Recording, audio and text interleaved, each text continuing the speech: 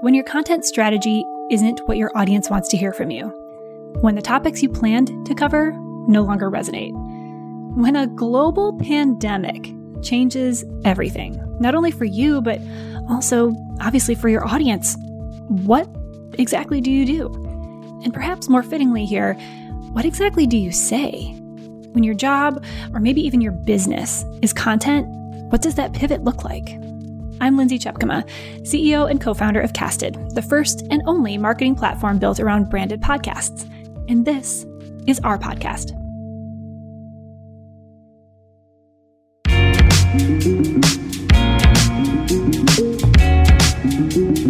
Here in season 3 of the Casted podcast, we're talking with CMOs and marketing leaders to see how they're rethinking their marketing strategies in light of the COVID-19 crisis. And for some of us who serve marketers and content creators, it's not just our messaging and content strategy that has changed, but also the messaging and content strategies of our audiences. Regardless of your audience, it's pretty clear that there's a lot of rapid change happening in content marketing today. So today, we're hearing from Joe Lazauskas, who heads up marketing at Contently, a company many of you know and love, and they serve both marketing leaders inside companies and also freelance content creators. So although his audiences are closely related, they're very different, which Joe knows and strategically works accordingly, as you'll hear. Listen and learn from Joe as he shares an interesting behind-the-scenes look at the content strategy of Contently, as well as incredibly tactical and helpful advice on how to stay nimble with your own content marketing efforts amidst, well, this uncertain time we're all navigating right now. I'm Joe Lazauskas, and I'm the head of marketing at Contently. All right, Joe, thank you so much for being here. I'm eager to hear what you and your team are doing right now in the midst of this crisis. How has it most impacted you and what you're doing specifically from a marketing perspective at Contently? So it's funny. I would say that it has impacted us a lot, but also not that much at the same time. And I say that because when I think back to, the first virtual team meeting that we had a month ago, when we first went to work from home, which feels like it was 6 months ago, but it was only about 4 weeks ago. The immediate conversation was, what can we do to really help our audience the most in this time? And that's always the guiding light of what we do from a marketing perspective on our team. So in that way, it wasn't a huge change, but it was this different lens that we had to put on everything. So Contently has two main audiences that we serve. The first audience is marketers who are trying to figure out how to create better content, how to tell better stories, how to drive ROI from their programs, how to use content to help their audiences and build their brands. And the second is freelance creatives. Contently, in addition to being a technology platform, also has a network of over 150,000 freelance creatives throughout the world. The brands that we work with use to create, dynamic content of all kinds. And so these are the two audiences that we've always really served. They're both a key part of our mission, helping them tell great stories together. So we had to figure out how to help each of these groups. And on the marketer side, we realized that looks more like spinning up brand new content that addressed the challenges that they'd be going through right now as the pandemic hit. And for freelancers, it was not just spinning up really good content that would help them overcome challenges, but actually starting to think about how we could help them in a more concrete, monetary way, because we knew that a lot of freelancers would soon be losing their work. Such closely related, obviously, audiences that work together and that serve each other, but very different messages, different needs, different goals in this whole thing. Walk me through what that looked like. So you started with first who are we talking to? How did you split that up into two main strategies, two main categories, two main initiatives? What did that look like? Actually, we started with a silent brainstorming exercise, as we do a lot when we're trying to just come up with good ideas. We generally believe that if you do like group brainstorms where everyone's just throwing out ideas, really loud people like me tend to dominate. So everyone went off on their own over Zoom to work on coming up with some different ideas. And it spanned both content initiatives that we could do for each audience, and then also sort of public goodwill initiatives that we can do. So the big idea that came out of all of it was for freelance creatives, we decided to start a fundraising effort with the Freelancers Union's Freelancer Relief Fund with the goal of raising $50,000 this month. for emergency grants for freelancers who have faced economic hardship. So basically, and the way that we're doing that in order to also encourage our clients to keep creating work with freelance creatives through our platform is that for every $200,000 that get paid to freelance creatives through Contently, in April, we're donating $5,000 in grants. About $1 million almost gets paid through the Contently platform each month. And then for every strategy deliverable we're selling, we're donating an additional $5,000. And we're also working with some additional brands to partner on this to raise the total. So that was like kind of the big goodwill initiative that we were doing. But then on a more granular content perspective, and with both of these things, we just wanted to go and talk to as many of our CS people, our sales people who are talking to customers every day, our talent people who are talking to the network, interview some people of our own that we were close with to understand what challenges they were undergoing. And so we've spun out a few different content series as the result of that. One thing that was immediate, for instance, was how to make the case for content marketing, because a lot of people were feeling the pressure of potential budget cuts, with content often being one of the first things that is targeted because there's more of a long-term ROI than an immediate direct response ROI. So I wrote up a big mega post kind of outlining how to make the case on that. And we're doing a big educational webinar in a couple weeks detailing that. Another big thing that came up was people having trouble figuring out how to collaborate in the most effective way on content with their team suddenly dispersed in this new way of working. So we ran a virtual education event on that last week that was hosted by our editor-in-chief, Jordan, and our founder, Shane Snow, who's written a couple best-selling books on human psychology and behavior and teamwork.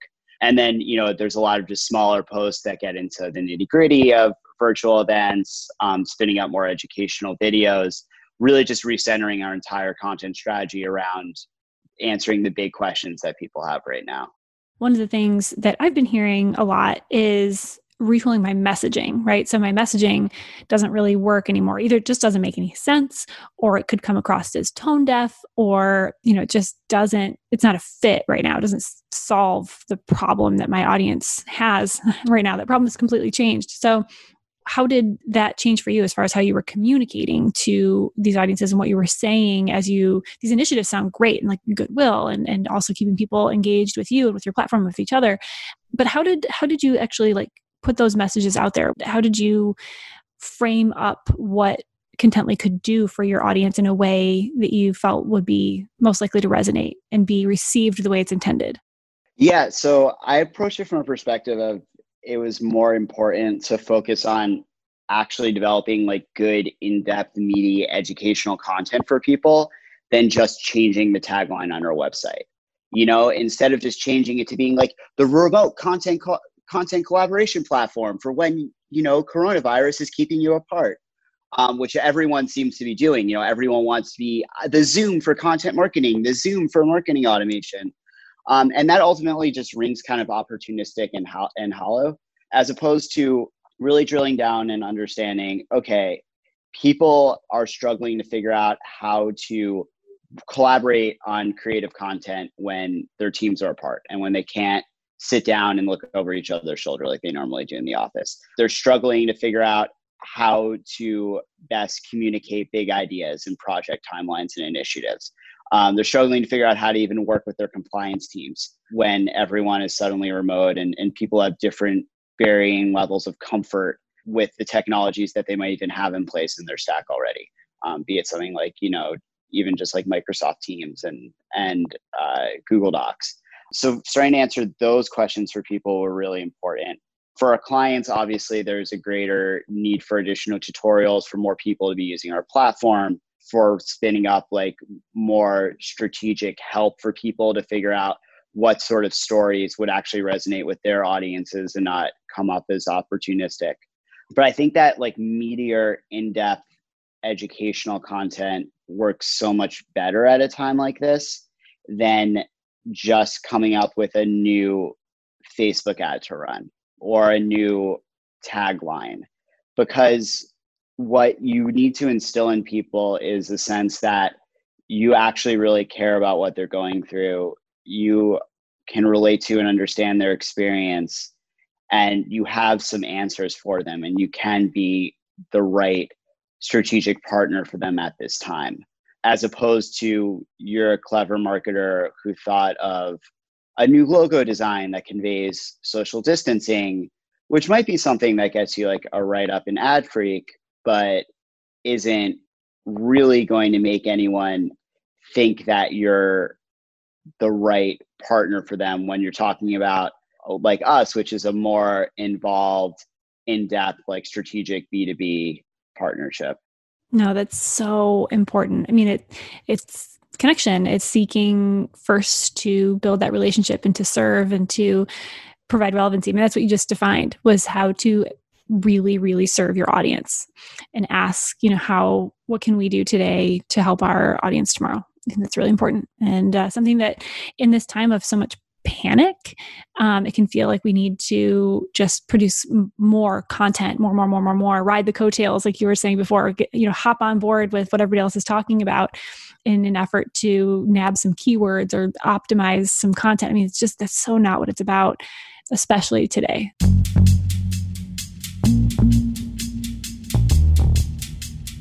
What is some advice that you would give to marketers? I mean, we have a shared audience here. You talk to marketers, so do we, specifically of the content variety. So with what you're hearing, what you're learning about what people are looking for most, what advice would you give to this audience who's struggling to make it through and to provide relevancy and to be valuable to our audiences today? I would really tap into your frontline teams for intel right now, because that's often the quickest way to get a little snapshot of market research, is ask your customer success team, like, what questions are they hearing for people? What challenges are they facing? The same thing for your sales team. Not ask them about like the challenges that your team is facing and getting them to like sign that deal, in the next month or to get that renewal, but like, what are the big pain points that those people are feeling internally, and prompt your frontline teams to ask those questions and report back to you. That's often the easiest way to get quick market research about what are the 2 to 3 topics that you should really address first. The second thing is that if you do have the relationship with any of your clients through, say, like a customer advisory board, definitely tap into that group to get intel and feedback from them. I've been trying to talk to as many people from our customer advisory board as possible. And then look at the common threads that come up there and tailor your content accordingly to answer those big questions or problems that they're facing. And don't be afraid to move quickly. I think it's been really therapeutic work for my team to really focus on developing a lot of helpful content for our audience over the last 4 weeks, and to spend their time doing that because it's cathartic in a way, but it also, it makes you feel good. But we also, as we're going through this, have this mantra of, always be thoughtful, always be helpful, never be opportunistic in anything that we're developing. Because that's the last thing you want to do, is feel like you're just developing a piece of content that's related to coronavirus for the sake of developing a piece of content that's related to coronavirus. And I give our editor-in-chief, Jordan, a lot of props here. He is like the opportunism hawk with anything.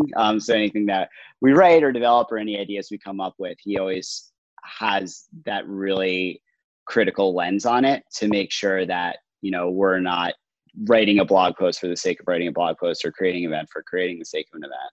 That is so important, because you can do it accidentally, especially when you're passionate, right? So when you deeply believe that this topic or this piece of content or this advice or this product or this service can help right now, it can come across, passion can easily be received as, opportunistic or sound tone deaf when it's not intended to be that way. All right. So also one other thing is how, in the midst of all of this, so you're taking feedback from sales and feedback from customer service. How are you kind of closing that loop and saying, okay, in this time where we're all working remotely and everything's changed and messaging really has changed, how are you going back and making sure that sales and success and customer service knows these new things that you're doing and how to use them? We're a startup. So being a small startup, you have some advantages, which is that it's easier to really communicate to everyone effectively, and everyone's more of a digital native on this stuff. So we're really just blasting it out via Slack, taking questions from people, giving them notes on how they can use it with customers and prospects, and they get it because the ideas have come from them for the large part. So, a lot of this has been a two-way communication of them saying, hey, we really could use a piece that, lays out this whole case for why you should be creating, still creating content right now, and what some of the biggest opportunities are and things to watch out for. And so then we develop those pieces and we send it to them, and we're like, here's the piece that you asked for to answer those questions. They're like, oh my God, thank you. I'm going to send it to X, Y, and Z today. So when you're actually developing content that is meeting needs that they have already, it becomes super intuitive for them to know how to then use that piece. Absolutely. I mean, you get that buy-in early on and you're all in it together, you're much more likely to have the buy-in on the tail end too.